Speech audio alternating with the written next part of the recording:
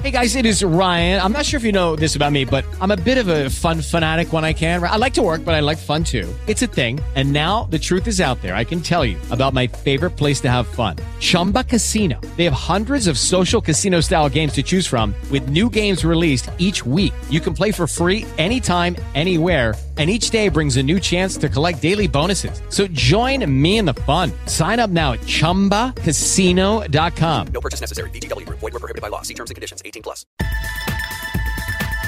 You're listening to the BBM Global Network with 25 years in broadcast audio and video production. Our passionate team creates content and marketing for the world of Internet talk radio. If you've got a passion, come join us at bbmglobalnetwork.com. The BBM Global Network.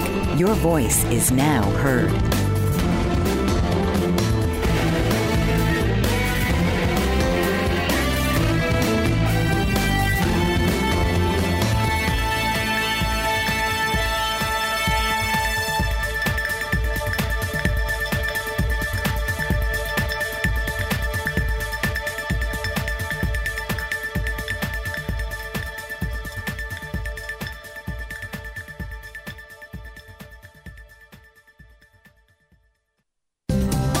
Welcome to Both Sides of the Prescription with your hosts, Dr. Megan and Dr. Ron.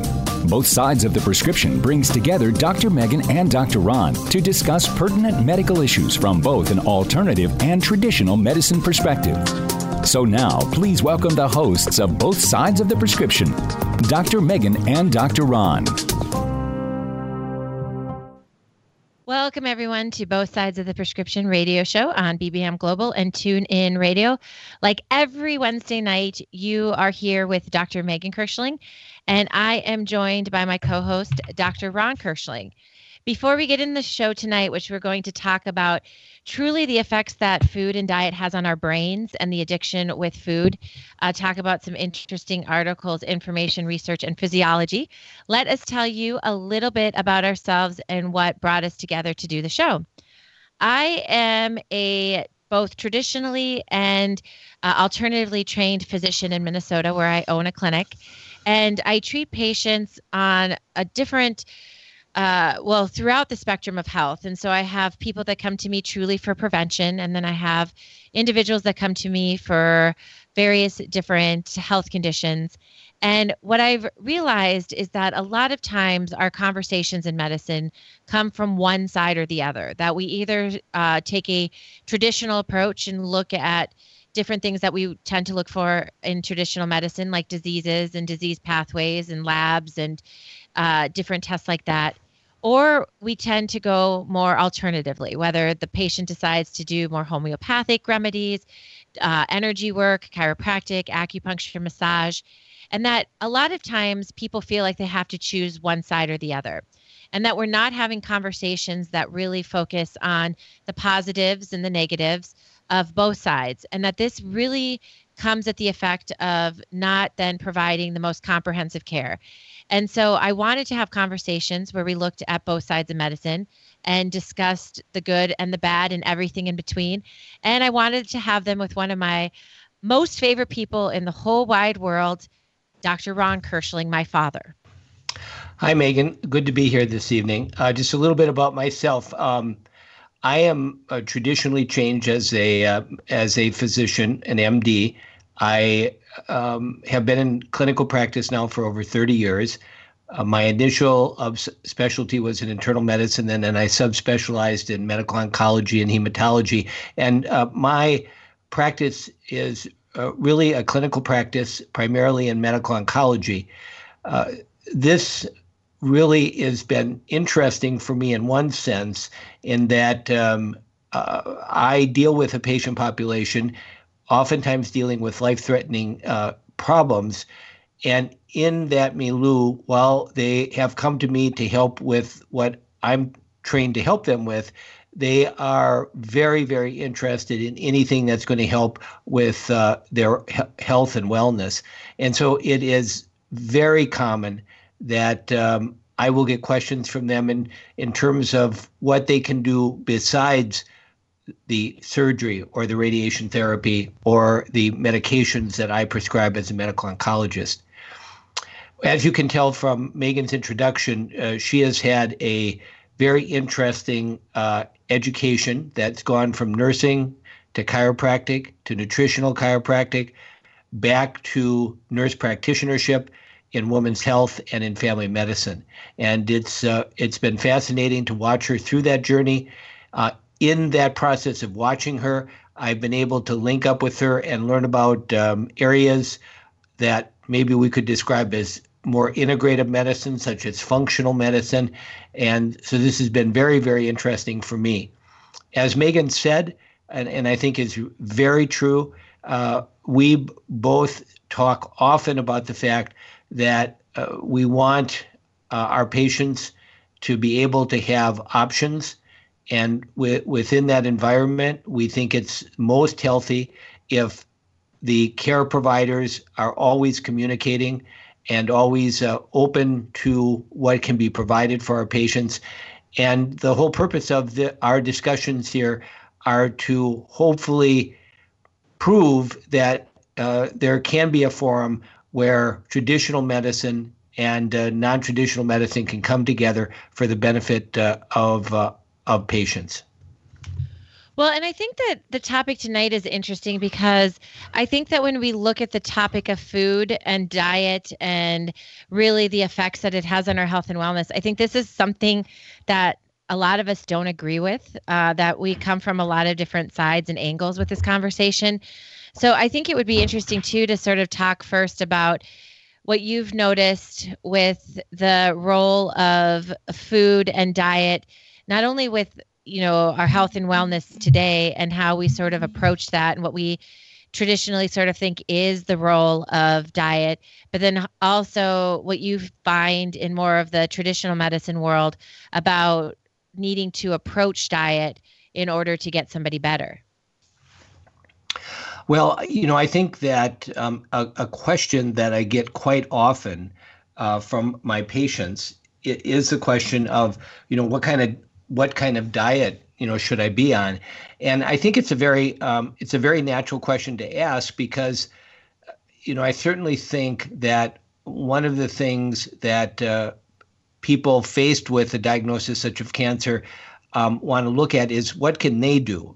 How can they maintain some control over the situation and benefit the situation? And I think diet is a natural thing for them to look at and say, listen, what would be best for me? Now, I have to admit that I probably look at this from a different standpoint than you may. And we've talked about, whether or not we should talk about cancer therapy being solely dietary therapy.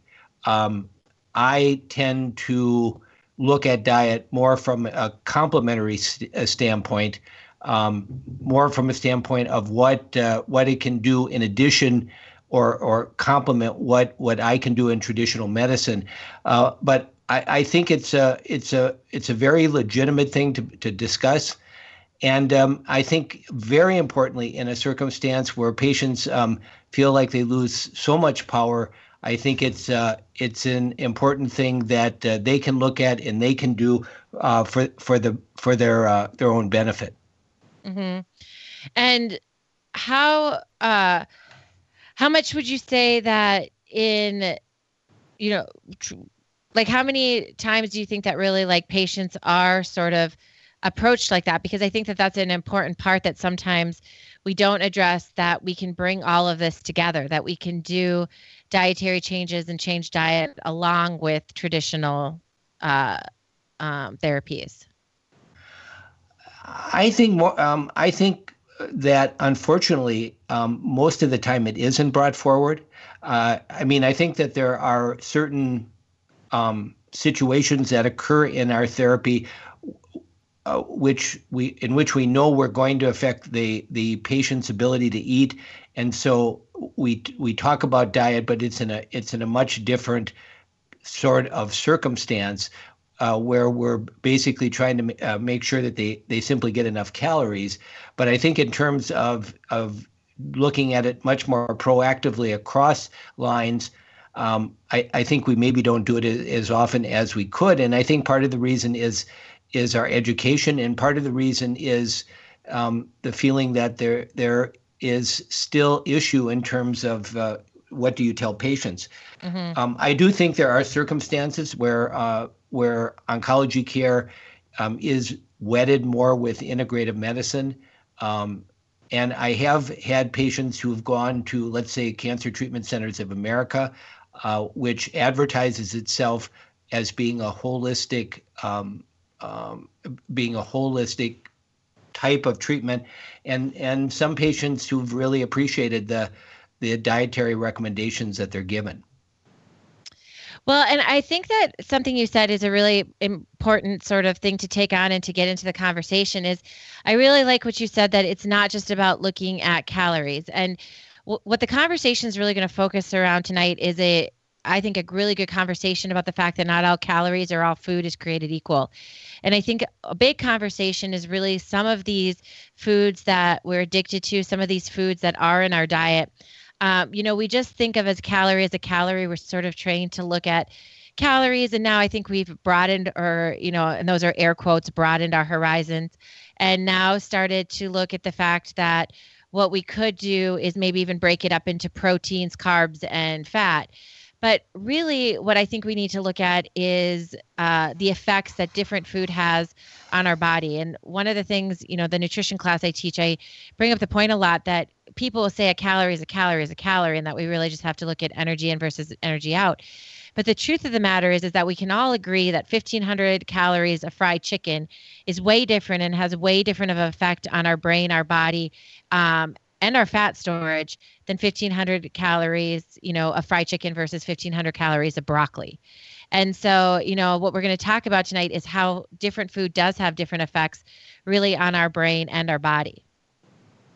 Well, yes. And what I was pointing out is that, sometimes we get into a situation with someone who is ill, either from their disease or they might be temporarily ill from the therapy we're giving them, where we may have to, for a period of time, simply look at it as how do we get calories in. But I think, as you said, and I would agree, in most situations, we can look at it at a much higher level than just calories in or calories out. And I think you're right. I think that our mission, our goal should be as to how do we get the highest quality diet for an individual. And it makes sense as much as I think we emphasize the importance of diet for wellness. It just, to me, would make common sense that you need a good diet even more when you're ill.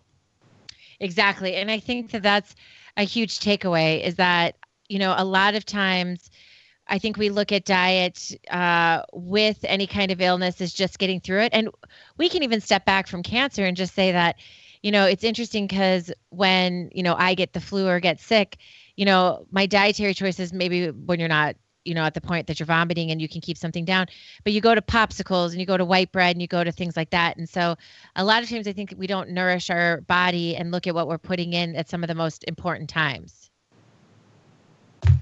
Yeah, and again, I don't think that we have to look at this as either or. And I think you and I personally believe that we should look at this as an and, meaning that we shouldn't be discounting the very legitimate and really dramatic therapeutic interventions that have been made with modern medicine. But I think we also need to recognize that it is important that we don't ignore diet, and this can be a great ally if we give it proper attention. Mm-hmm. And I think that is and that's where I think this is all, really supposed to be coming from, is that, we talk about both sides of the medicine, but really there's a lot of power in both. And that I don't think it should be one or either. I think that what it should be is the simple fact that we can bring together the best of both, and really for the benefit. And when we get into a lot of, this next part of the conversation, I do think it's really interesting and even eye-opening for someone like myself who's now spent years studying nutrition to really, really talk about and dive into all of the different effects that these food have on our body. And that not only when we talk about this for prevention and we talk about this for the effects on health and wellness, but how we can also use food as a powerful tool to help us to heal. Yeah, I think that we should accept the fact that it can be an effective tool. It can be something that can make a difference, and it's something that that has a rightful place in the discussion of how do we optimize our care for a patient. Yeah, and I think that that's a really important conversation, and one that we will start to dive into right after these commercial breaks. So stick with us as we talk more about food addiction, and the effect that it has on our health and wellness. You're listening to Both Sides of the Prescription on BBM Global and TuneIn Radio. Renaissance woman, trailblazer, maverick. Those are just some of the words to describe Tashandra Poulard, owner and CEO of House of Virgo Entertainment, LLC, a woman minority veteran-owned entertainment company based in Washington, D.C. Ms. Poulard served 10 years honorably in the United States Navy and departed from active duty to pursue her dreams of becoming an entertainment mogul. House of Virgo Entertainment offers script writing, producing, directing, DJ services, editing, and more. They cater to businesses, corporations, college students, working professionals, aspiring artists, and nonprofit organizations, and employ veterans of the armed forces. Tashandra Poulard is pioneering the way we view media and taking her brand global. Visit her at www.houseofvirgoentertainment.com or call 281-515-3740 and like her on Facebook at House of Virgo Entertainment, LLC. Certified professional coach Pamela Reeves can help you with your relationships. Motivational and image coaching are just some of the ways she can help you enhance all aspects of your life. Her book, Is It Love or Merely a Sick Attachment?, helps readers clearly distinguish healthy, loving relationships from toxic ones. Ms. Reeves has put her words into action through Ray of Hope Kenya, an international initiative that provides outreach to victims of abusive relationships there with the goal of helping them rebuild their lives and the tools to avoid abuse. Ms. Reeves operates various business interests through her umbrella network, Nella LLC, and credits her success to her diverse work experience. Whatever your goals, whether striking a balance, reinventing your image, or simply lifting your lifestyle, Pamela Reeves will help you achieve them. Your life, your call. Dial 410-902-5715 or email Pamela at pamregon@verizon.net. She's also on the web at pamreeves.com and on Twitter at Pamela_Reeves. Welcome back, everybody, to Both Sides of the Prescription radio show on BBM Global and TuneIn Radio. So, Megan, as we kind of started out this evening, we talked about the fact that I think we mutually agree that food is and diet for an individual going through an illness is potentially an important component of how we care for that patient. In that light, obviously the difficulty that arises is what recommendations do you make? And I have to admit that in my view of this at this point, understanding that I look at it as a complementary therapy, not as a replacement for the treatments that I do, I kind of look at it as things as something that, you may not go from diet A to diet B completely. There may be kind of a transition, and I kind of look at it as things that are most important to kind of lose from the diet that are probably most detrimental. And I don't know if you would agree with that or not. Yeah, I think that one of the things that I've really come to learn about diets in general is that it's going to be different for everybody. But one of the things that I think is important, as we talked last time about, sugar and dairy and gluten, is to really realize the powerful effects. So to sort of step back and realize the powerful effects that food has. And I think that this is important because a lot of us, I think, feel weak when it comes to food. And I think we all could think about a certain food that we just couldn't live without. And that we're addicted to. And that if we even, take out some of those foods, specific foods, which we'll get into the effect of those, that cravings and addiction and things like that. Those are all things that are very real with food, and they have different effects on our brain and our neurotransmitters. And that many of these symptoms are even identical for all the other, addictions that people will face. And so what happens is that we actually find that people have opioid type responses from certain foods, that more dopamine is released, and that different neurotransmitters make us want food. And so, I think there's a lot of conversation and discussions to be had in this situation, because I think that addiction with food is hard because it is something we have to have in our life. We can't just cut it out. And if you ever talk about addiction, how do you get past addiction? You just cut it out. You go through a 12-step program, or you go through, different programs to cut it out of your life completely.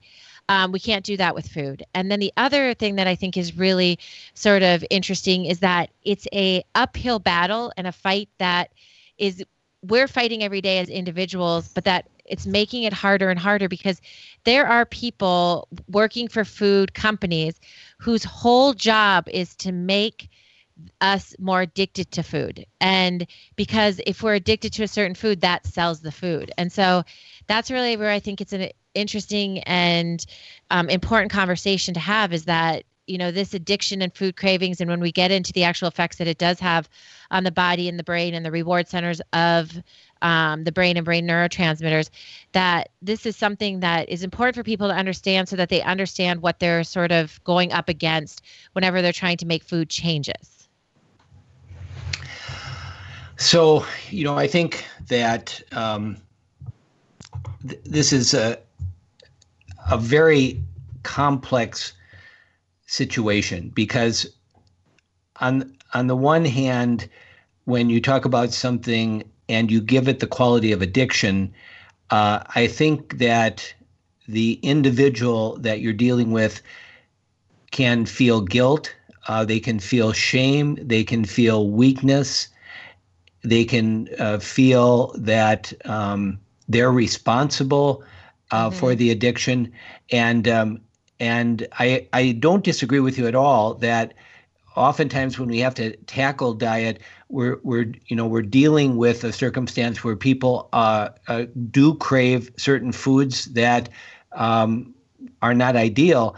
But I guess and particularly then if you take somebody who is vulnerable because they have a new diagnosis, you don't necessarily want to emphasize to them that besides how they're feeling about this new diagnosis, they've got to worry about the fact that they have this addiction. And I guess the point that I want to draw out of all of this is that another thing that I think is coming across much more strongly as we understand more the physiology is that in many cases, these addictions have nothing to do with a person's weakness. Mm-hmm. They have nothing to do with the patient being at fault. That in fact, there are very powerful physiologic changes that are occurring because of these foods that can have this kind of effect on a patient.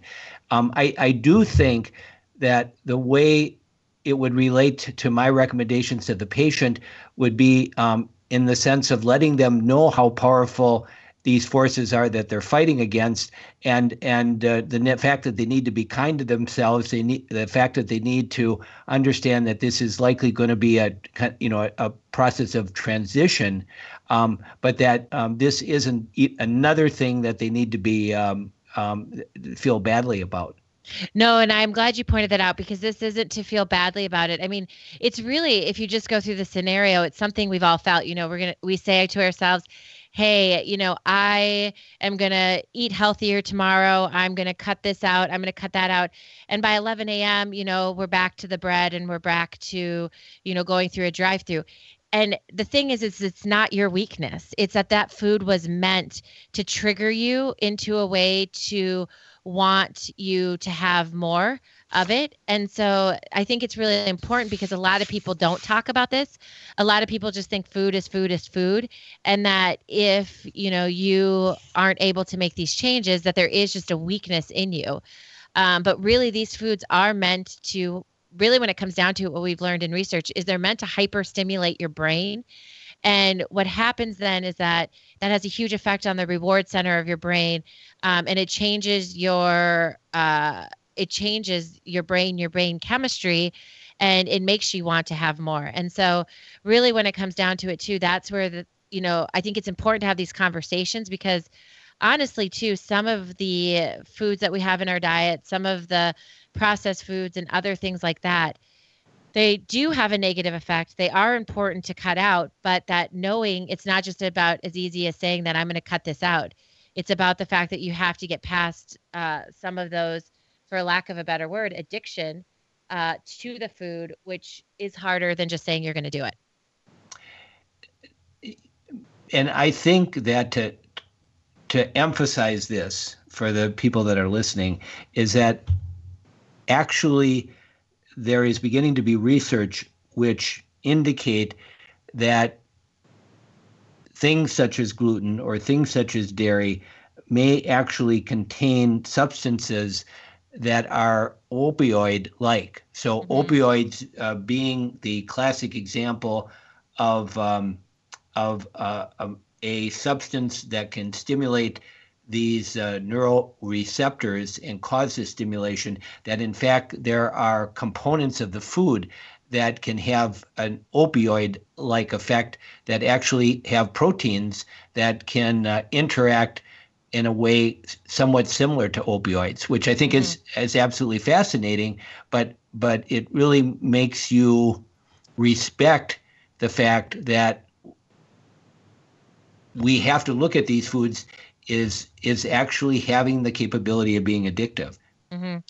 Well, and I think that when we look at the addictive power of food, that, there are, and certain proteins will have a different effect on different people's brains. And so, and that's sort of really the science of addiction down the road. There are some people that they become addicted to alcohol after one taste, and there are some people who can have a different relationship with alcohol or, other addictions. But it's like that with food too. So that's something to consider when we're talking about some of these opioid and dopamine responses, is that some people can really get this, but some of the foods we know for sure causes this are things like cheese and casein, that casein protein, gluten and gladia can cause it. And then other really addictive foods is to remember anything that stimulates us. Food industries love it, because if we can get a stimulating effect in our brain or our body, that we will then want that more, and we'll depend on that. If you need any other proof that this is true, just look at the billion-dollar industry of energy drinks. And so, caffeine, sugar, fat, and then salt and sweet things. Those are all things that we're meant to crave and to stimulate us. And so the more that we put those into foods, the more that we'll want them more and more. Yes, and I think that the important point is simply the recognition that there are these physiologic things that are occurring to the individual, putting the person in this environment, and it, I think, brings to mind the fact that we really, at least in this sense, have to respect how bad food can affect a person, and the really negative effect that it can have. And I think you're absolutely right, and I think it's important to say that one of the things that you've taught me that I've been slow to accept, but I think that one of the things that we're also learning more and more in traditional medicine is that it's not bad to say that we have to take a personalized approach. We've been very linked, certainly in cancer therapy, to scientific studies that look at what happens in groups. But it's also important to recognize that each person is an individual and has an individual makeup, and as a consequence of that, can have more or less difficulties with how they tolerate medications, but also with how they tolerate foods. Mm-hmm. And I think that that's important too, because, I like your point that this isn't a blame game. This isn't meant to blame people. This is meant to sort of empower you to realize that, okay, you can't really change your habits unless you even know what's causing your habits. And this isn't weak willpower. This is the fact that the foods you're eating have a huge effect on your brain and brain structure. And we know that for sure. There's even research out of Harvard that says that the food we eat correlates directly with our brain structure, function, and mood. And a lot of mood disorders go along with specific diets. Yeah, well, maybe that's something in the next segment we can talk a little bit more about, because obviously the question that comes up here is can you really break this cycle? And is there research to indicate that how you can break it, or can you kind of reprogram the brain? So I think that'll be interesting to continue that. We'll talk about that and about whether or not the processed foods might be the next cigarette. So stick with us. We've got lots more to talk about. You're listening to Both Sides of the Prescription on BBM Global and TuneIn Radio. America is out of control. Today's capitalism and the approach to money is in fact the symptom of a more widespread pattern of excessive behavior. In his book, The Culture of Excess, How America Lost Self-Control and Why We Need to Redefine Success, clinical psychologist Dr. Jay Slosar portrays an America where excess fuels the drive to succeed. Dr. Slosar examines the cultural factors that lead to excess, ranging from obesity to fraud to pervasive budget deficits. His book examines the powerful economic and social factors and their impact on our psychological well-being. Dr. Slosar explores the psychological impact of increasing narcissism, perfectionism, self-destruction, and our identity confusion. He offers recommendations for helping Generation Me become Generation We. Those who resist Slosar's message will want to avoid his discussion of regulation and his recent message that at this point, democracy must be more important than today's capitalism. Get his book now online or by visiting thecultureofexcess.com. For over 50 years, Evelyn Stapula has been a loving advocate for people with disabilities throughout the state of Pennsylvania. President and founder of Big Heart Bridges, her organization actively campaigns for legislation and support of civil liberties that meet the needs of disabled individuals with housing, transportation, and employment. Ms. Stapula has joined forces with a variety of esteemed organizations that advocate for the disabled. She serves on the board of the United Cerebral Palsy of Pittsburgh and the Governor's Cabinet and Advisory Committee for People with Disabilities, and she is a consultant for the Pennsylvania Governor's Conference for Women. Her many efforts have led to the implementation of a transportation program for the disabled with the Access Paratransit System of Allegheny County. Evelyn Stapula strives daily to serve the interests of the disabled, to protect their freedoms, and enable them to live normal public lifestyles. To learn more, please call 412-491-2605 or email Evelyn at ers92645@verizon.net. Welcome back, everybody, to Both Sides of the Prescription radio show on BBM Global and TuneIn Radio. So, Megan, you made a statement at the end of the last segment that I think we can lead into this one, and that was the speculation that processed food may be the next cigarette. The cigarette of our generation. So yes. So I think it's interesting because I think this is the part of me that has been the most intrigued by this conversation in general, is that I tend to want to be that person that thinks that food isn't that bad. I definitely am not the person that, because I think there's some negative effects of just not ever eating just for enjoyment and, being so worked up about your diet. I do think that I always tell my patients, I think that everyone has different wiggle room, that, obviously with your goals, there's certain goals, you might have to eat 100% clean, but I do think there has to be some percentage. So that's just sort of a lead in to let everybody sort of know where I come from, where I would like to think that the food that we're being served and the food that we could all get a good diet just from fast food and convenient food. But one of the things that sort of blows me away is how different food has even been in the last, 20 or 30 years, and food science and, all these big companies all have food scientists that their whole job, and they're paid lots and lots of money, is to figure out food, how to make people want their food and be lifelong customers. How can we get people emotionally connected, to our Little Debbie desserts or, M&Ms or things like that.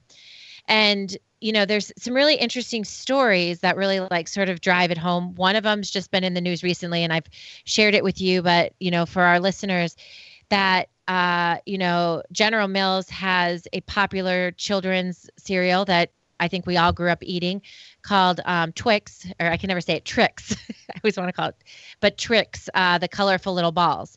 And about 2 years ago, they decided that they were going to use all of this research that we've been doing for the benefit of their consumers and take out all the high fructose corn syrup. They were going to remove all the dyes that we know can be neurotoxic to children's brains and remove the excessive sugar that's, in a bowl of Twix.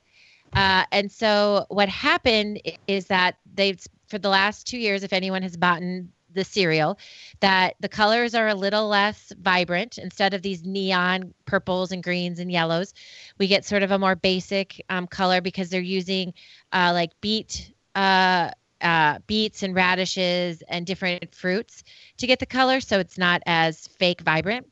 And they've taken out the high fructose corn syrup and the sugar and things like that. So do you know what came to be from this? Well, I think that there has to be a certain kind of commitment here, and if you have a situation where someone is, still basically exposed to all of those things, and you have a product that's trying to move against that, because you haven't eliminated any of the other things that can push you towards that addiction.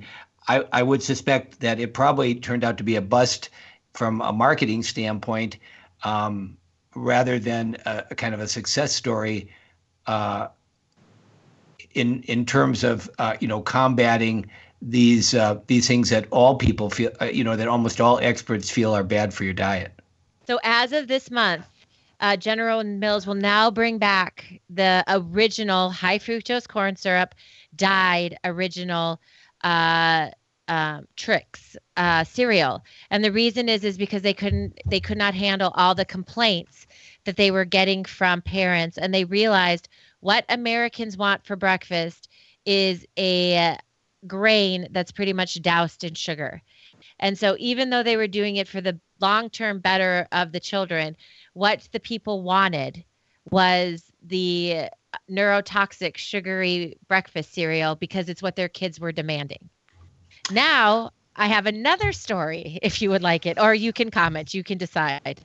Well, no, I think that it does raise the issue of the fact that are you really getting at the central issue if you're trying to work with a bad product? And there are some classic examples. Are you really dealing, as another example of this, are you really dealing with the problem if you take ice cream and try to make it low fat? Is it are you, in taking that product and trying to adjust it, really going to get people where they should be to be eating healthy? And I kind of question that. But this is why I'd like to hear your other story. That's a perfect segue into my other story, because I wanted to start with that first one to show you exactly that, but to say that what we need to realize as health care consumers, and we consume our health through our food, is that we do it the other way too. So, and I'm not picking on General Mills. I probably shouldn't have even stated who made it, but people could look that up, obviously. But General Mills has another very popular product called Yoplait, and you know what Yoplait is, correct? Yes. So it's the yogurt. So General Mills started making Yoplait in 1999. So, it's been around for a little less than 20 years. But Yoplait, which is a household name, I'm sure everybody has heard of Yoplait. What they did is that they took Yoplait and they transformed a traditional unsweetened breakfast yogurt into a very tasty dessert. And it actually contains 100% more sugar per serving than the company's Lucky Charms cereal. So what happened then is that the sales of Yoplait soared because people thought this is wonderful because I can now have a wholesome food that tastes good, when really what they're having is a bigger serving of sugar than if they were to eat Lucky Charms cereal. And so that's really what sort of, when we talk about food science and the foods that we're eating, I think that's important to sort of realize what we're up against. Yeah, I think those are great examples because it speaks to the fact that one has to look at how do you educate someone. You could say on the one hand, well, you don't go into those inside aisles of the grocery stores. You stay on the outside, and you deal with organic and you deal with fresh vegetables and that sort of thing. But the practical truth of the matter is that people are going to go into all aspects of the grocery, and people do have expectations that they can hopefully get foods that don't require complete preparation, but they can be fooled. And I think you're right. I think that there's kind of a general sense that yogurt is good, and obviously you can make something that could be good bad. And I think that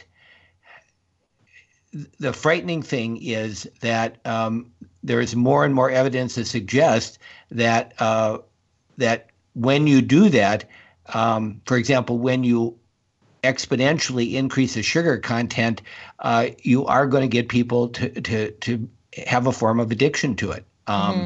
Physiologically, things are going to happen to them to make them to want to eat more of that. Mm-hmm.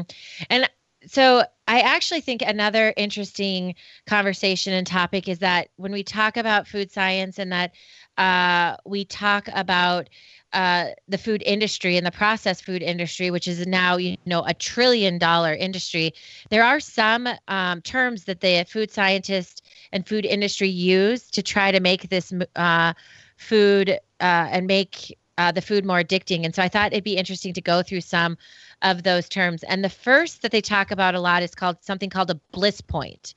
Have you heard of bliss point? And I hadn't heard of a lot of these, so I'm not going to judge you. There's some things when you don't know it, I really, get mad at you. But these are things that I don't expect to be in your vocab. Well, I would assume it would mean a point upon which the individual would simply have to have more of a product. Yep. So scientists spend a huge amount of time and money. Companies spend, millions of dollars to formulate what they call the bliss point, which is that perfect amount of food, whether that be sugar, because it's usually sugar, salt, fat, something that's going to have some kind of satisfying effect on the brain. Caffeine is another one, but that sort of bliss point, which is that perfect amount of sugar or other food component that will send someone over the moon, have that effect where they just have a huge benefit from it and like it so much that they'll want to spend more. And that bliss point then will cause those products to just keep selling and selling and selling. So if they can find that bliss point, it's worth hundreds of thousands of dollars for them to find it, because then they will have lifelong consumers and people will want the food and keep coming back for it. So that is what is considered a bliss point, and that's something that they try to find with their foods. You said you had a couple of different ones of these terms. That's certainly an interesting one. Do you have another one? So bliss point a lot of times is more the sugar. So when we talk about foods and salt, sugar, and fat, fat they talk about mouthfeel. And so you could probably guess what mouthfeel is and the big role that it has when it comes to fat. Again, I would assume that it's some kind of a pleasurable experience simply from the aspect of even before you swallow it or digest it. So it's interesting because if you look at these foods that we're addicted to, they're very obviously textile and they're very, all about like the sensations that they give us. But the thing about fat is that it really satisfies us by that feeling that we get, that sort of, warm, gooey feeling of cheese, or, that sort of for juicy feeling of chicken. Or, when you talk about, other foods like, a fatty, like cheesecake or something like that feel that you get that just automatically, the second you put it in your mouth, you start to have those pleasure centers in your brain just over stimulate because of the fact that fat will automatically reward the brain. So we have more terms to go over. So everyone, we're going to take a break for these next commercials, but stick with us as we talk about some of these other foods and how they have an effect on our brain. You're listening to Both Sides of the Prescription on BBM Global and TuneIn Radio. Horses, mystical, present, past, and future, all in one. Wild, free, domestic, and healing for everyone.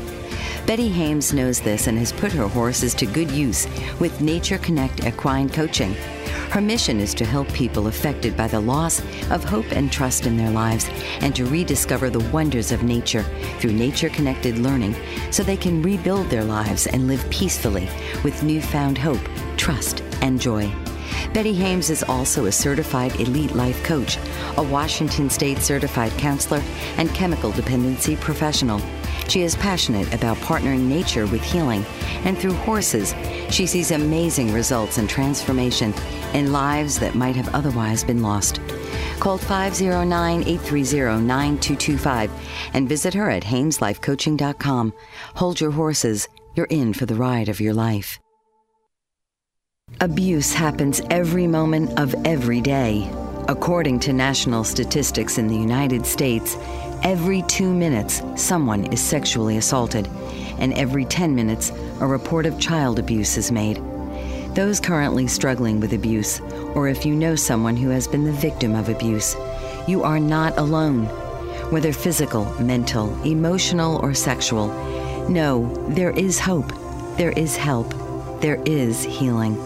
Author Tammy Hall has written a book from her own account of abuse called Journey of Courage that can guide you through your own personal journey of healing. Stop struggling through life. It's your story. It's your healing.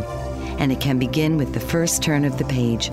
Visit www.journeyofcourage.com to begin your path to becoming the person you were ultimately created to be. Healed, hopeful, happy. Welcome back, everybody, to Both Sides of the Prescription Radio Show on BBM Global and TuneIn Radio. So, Megan, let's continue this a little bit. I think that this is a little bit disarming. I'm sure for somebody that's listening to this to understand how much money is put into this kind of food science research. But we talked about the bliss point and we talked about mouthfeel. Do you have any other ones that... The next term for you is sensory-specific satiety. And that is a tongue twister that I think I did really good with. So sensory-specific satiety. Do you want to guess what that means? Well, maybe we should just, I think everybody has some idea of what sensory means, but satiety is potentially more of a medical term that might be described as fullness. So it's representing how full one might feel after consuming something. Yep. So sensory-specific satiety is, so here's a problem that food scientists would get into. So let me tell you about the dilemma first and then how we fix it. So the big distinct flavors, like, when you have something that is like a very complex taste, it actually can overwhelm your brain which can actually cause you to want to depress your desire to have more. So clearly, this is working against everything. So when we go for sensory specific satiety, what we're trying to do then, whether it's a beverage or a food, is that we try to create a formula that will cause those taste buds to peak and cause those taste buds to, definitely be stimulated, but just enough that we don't overwhelm them in the brain, and that we can then override the brain's natural inclination to say enough is enough. And so what this is a very, again, specific point, just like when we talk about, bliss point and mouthfeel, that allows us to feel intrigued by the food, but not so overwhelmed by the food that we don't want more. So it's a food, it causes an effect that makes you overeat. Right. It makes you want more and more instead of being turned off because it's so overwhelming. So, it's an interesting situation, and this might be a terrible, analogy, but, it's similar to, we can use a TENS unit on a sore muscle that will heal and get the brain to rewire it. But if we turned that up too much, that's shock therapy. Same thing. You don't want the shock therapy with the food. You want that sort of intriguing stimulation of a food that would then want you to want more because it makes you feel good. And that's when you hit that sensory specific satiety point. Very interesting. And I think you said you had one more. Last one I want to leave people with, which is a really big one, and this one's pretty self-explanatory, but I think it's really important, is the vanishing calorie density. And what that means is that that it will have an effect on your brain, making you think that it doesn't have enough calories. So these are the things that, you can't just eat one. These are the things that you're addicted to because they've actually vanished the calorie density, and that the food just melts in your mouth and you just keep eating it and eating it and eating it. So I think we all have our different, foods that have that vanishing calorie density. But an example would be, Lay's potato chips, Cheetos. Pretty much anything out of a classic vending machine has this vanishing calorie density where you can go and eat a good serving of it, but your brain isn't being told that you're being nourished. So that's interesting, how the terminology you use. So you're saying that the signal it's giving to the brain isn't satisfying the brain. Is not satisfying the brain. And the number one thing, I think anybody could guess, the number one food that does this, a lot of processed foods do this, sugar sweetened beverages do this, even red meat can do this. But the number one thing that really tacks into this vanishing calorie density is potato chips. And so, we give a lot of credit to brain surgeons and to NASA scientists, but I truly believe some of the smartest people and the scientists that get paid the most in this country are truly the food scientists, because they've, created a huge industry and are very good at what they do. I'm thinking now, Megan, probably the first exposure that we ever had on film to these food scientists was on the movie Vacation. Wasn't the husband? Didn't he work for as a food scientist for a company? Chevy Chase? Yeah, don't you remember? Well, I don't even know movie trivia, because that actually does make. I do think I remember that now, but I would not have remembered that. That's right. We'll have to call Greg, your son, my brother, that knows everything about movies. All right. So 4 very interesting terms we introduced this evening. Well, I'm gonna say 5 terms, because I want people to remember this idea that there are certain foods that we eat that actually have within them proteins that you could look at as opioid-like, or what we call opioid peptides. So that's one word. The second word is the bliss point. Third is mouthfeel. Fourth is sensory-specific satiety. And the fifth one is this vanishing caloric density. Now, to finish up tonight, I don't want people to absolutely, totally despair. Is there any way to counter this? And I will just bring to your attention a very small study. I don't want to make it more than it should be, but this was a small study that was reported recently where they looked at two groups that were put on a diet. One group, they had portion control. Their emphasis was on low glycemic foods, and they had support groups. And this was a 6-month study. The second group was the group that wanted to be in the study but were delayed going into the study. So they had not had any exposure to the diet at this point. And what they did is they looked at what are called functional magnetic resonance imaging. Some people will know that as a functional MRI. And what they did is they showed both groups different pictures. Some of the pictures were of food, or some of the pictures were non-food cues. And they looked at these MRIs with regard to a specific part of the brain that is associated with what Megan was talking about in terms of the effect on these stimulants such as dopamine. This part of the brain is called the striatum. And interestingly, what they found is that that in the group who had been exposed and had been on the low-caloric diet, when they were showed pictures of low-caloric foods, they actually had greater stimulation of this striatum than the control group when they looked at low-caloric food images. Now, what this is suggesting is that there may be the hope that we can reprogram.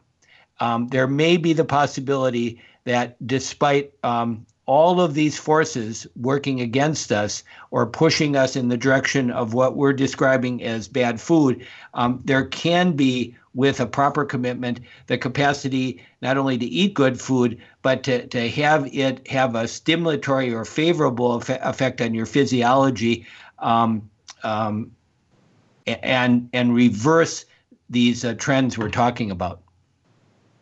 Yeah, no, I thought that this definitely was a good conversation. And I think that that's really important to realize, is that we do have the ability to change these cravings around. And so I think that's a great way to end the conversation, because, you know, I think that this is very powerful to know that food has its effect on us, but that we are able, and research does show that we can switch it around. So I thank you for having this conversation. I thought it was a good one. Yes, I enjoyed it also. And I hope that everybody joins us again next week at 9 p.m. Eastern Time on BBM Global and TuneIn Radio as we tackle another great conversation from both sides of the prescription. Thanks, guys, and have a great week. You've been listening to Both Sides of the Prescription with your hosts, Dr. Megan and Dr. Ron. So many times, people are only given one side of the healthcare story. Here, you get both sides. Tune in next week as we discover Dr. Megan and Dr. Ron's Both Sides of the Prescription.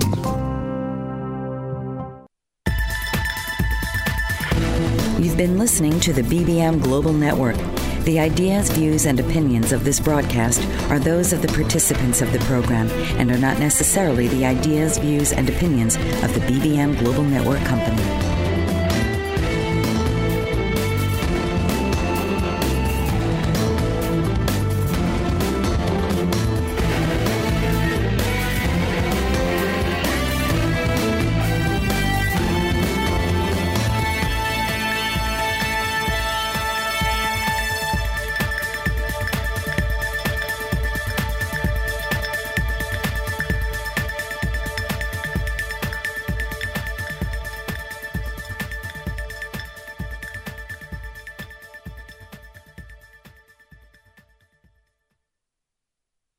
Lucky Land Casino, asking people, what's the weirdest place you've gotten lucky? Lucky? In line at the deli, I guess? Aha, in my dentist's office. More than once, actually. Do I have to say? Yes, you do. In the car before my kids' PTA meeting. Really? Yes. Excuse me, what's the weirdest place you've gotten lucky? I never win and tell. Well, there you have it. You can get lucky anywhere, playing at LuckyLandSlots.com. Play for free right now. Are you feeling lucky? No purchase necessary. Void where prohibited by law. 18+. Terms and conditions apply. See website for details.